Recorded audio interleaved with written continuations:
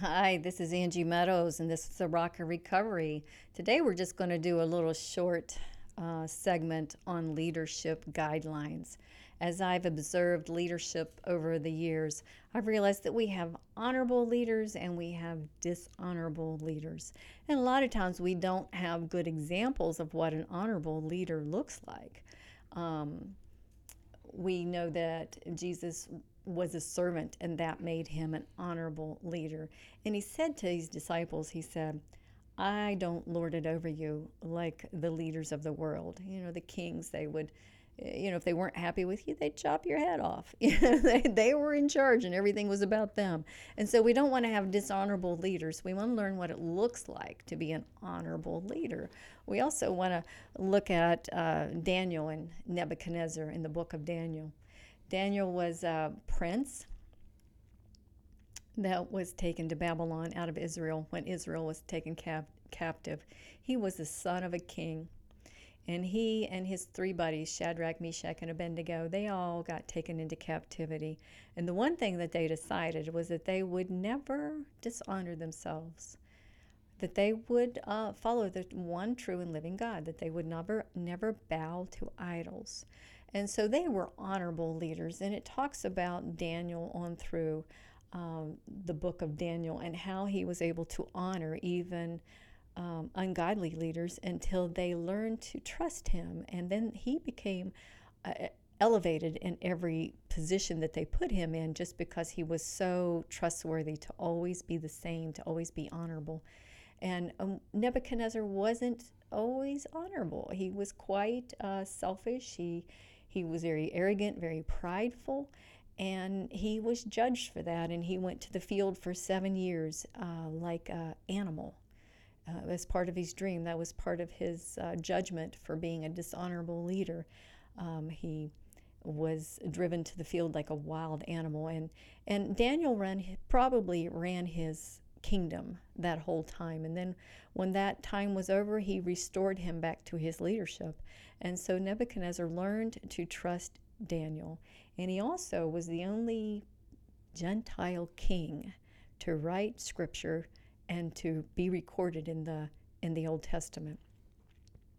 So let's look at dishonorable leadership. Nebuchadnezzar's leadership of ungodly leaders, would be anger. Now, honorable leadership would have a happy countenance. They may be firm, but they would be polite.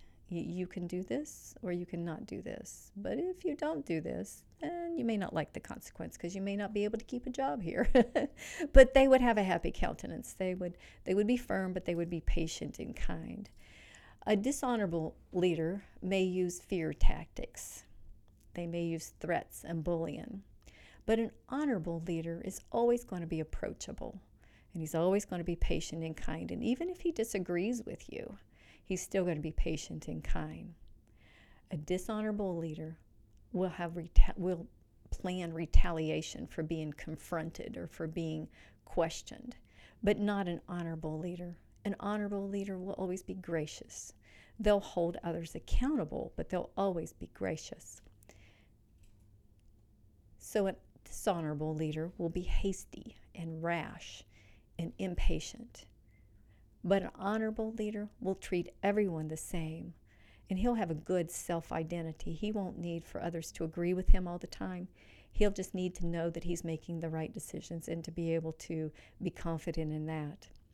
A dishonorable leader will be arrogant and prideful, but an honorable leader will have good boundaries in his life. He'll have humility. And humility would not be like a doormat, but it would be humility with boldness, to be confident in himself. A dishonorable leader will value money and himself and projects and goals more than he will value people and others. But an honorable leader will circle himself with good mentors and good relationships to help hold himself accountable. A dishonorable leader will play favorites. An honorable leader will lead through serving. A dishonorable leader will cast confusion on situations and even blame shift. But an honorable leader will be humble. He'll lead with power under submission to his authority. So he'll learn to be a follower, a good follower, as well as to be a good leader. And he'll be quick to apologize if he has done wrong and to take responsibility in those areas.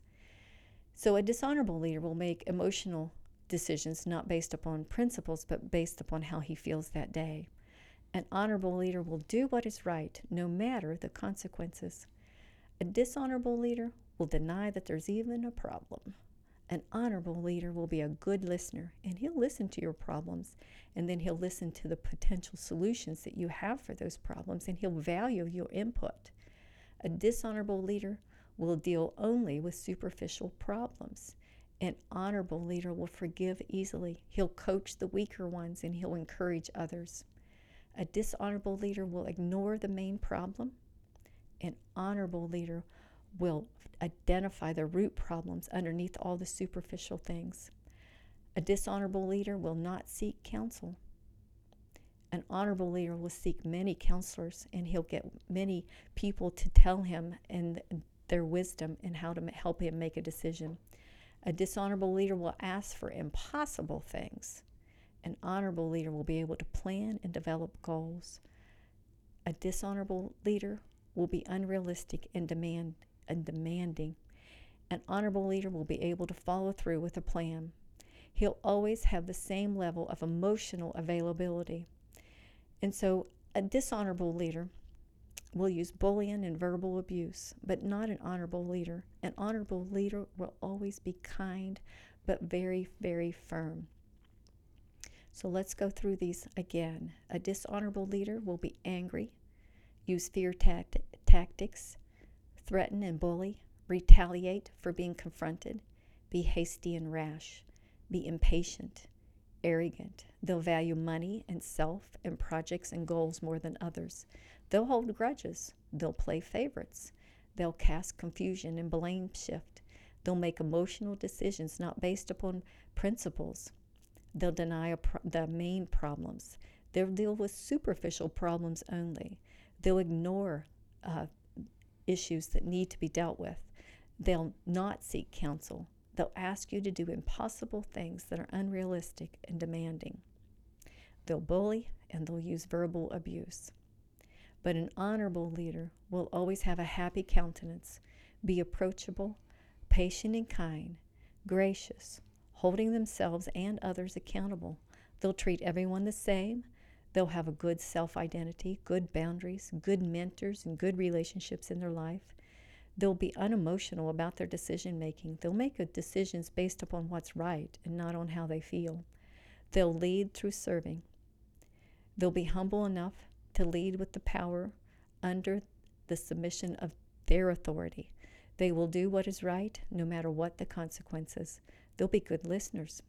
They'll forgive easily. They'll coach the weaker ones, encourage others. They'll identify root problems. They'll seek many counselors. They'll be able to develop a plan and develop goals. And they'll be able to follow through with that plan.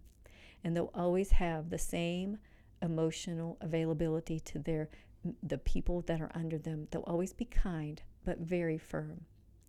So these are leadership guidelines. And if you're a leader in recovery, if you're a leader over a business, these are the guidelines that will help you find employees that want to be with you, that want to work with you, that want to honor you, that want to do a really good job. If I'm a dishonorable leader, I can expect to get employees that are dishonoring me.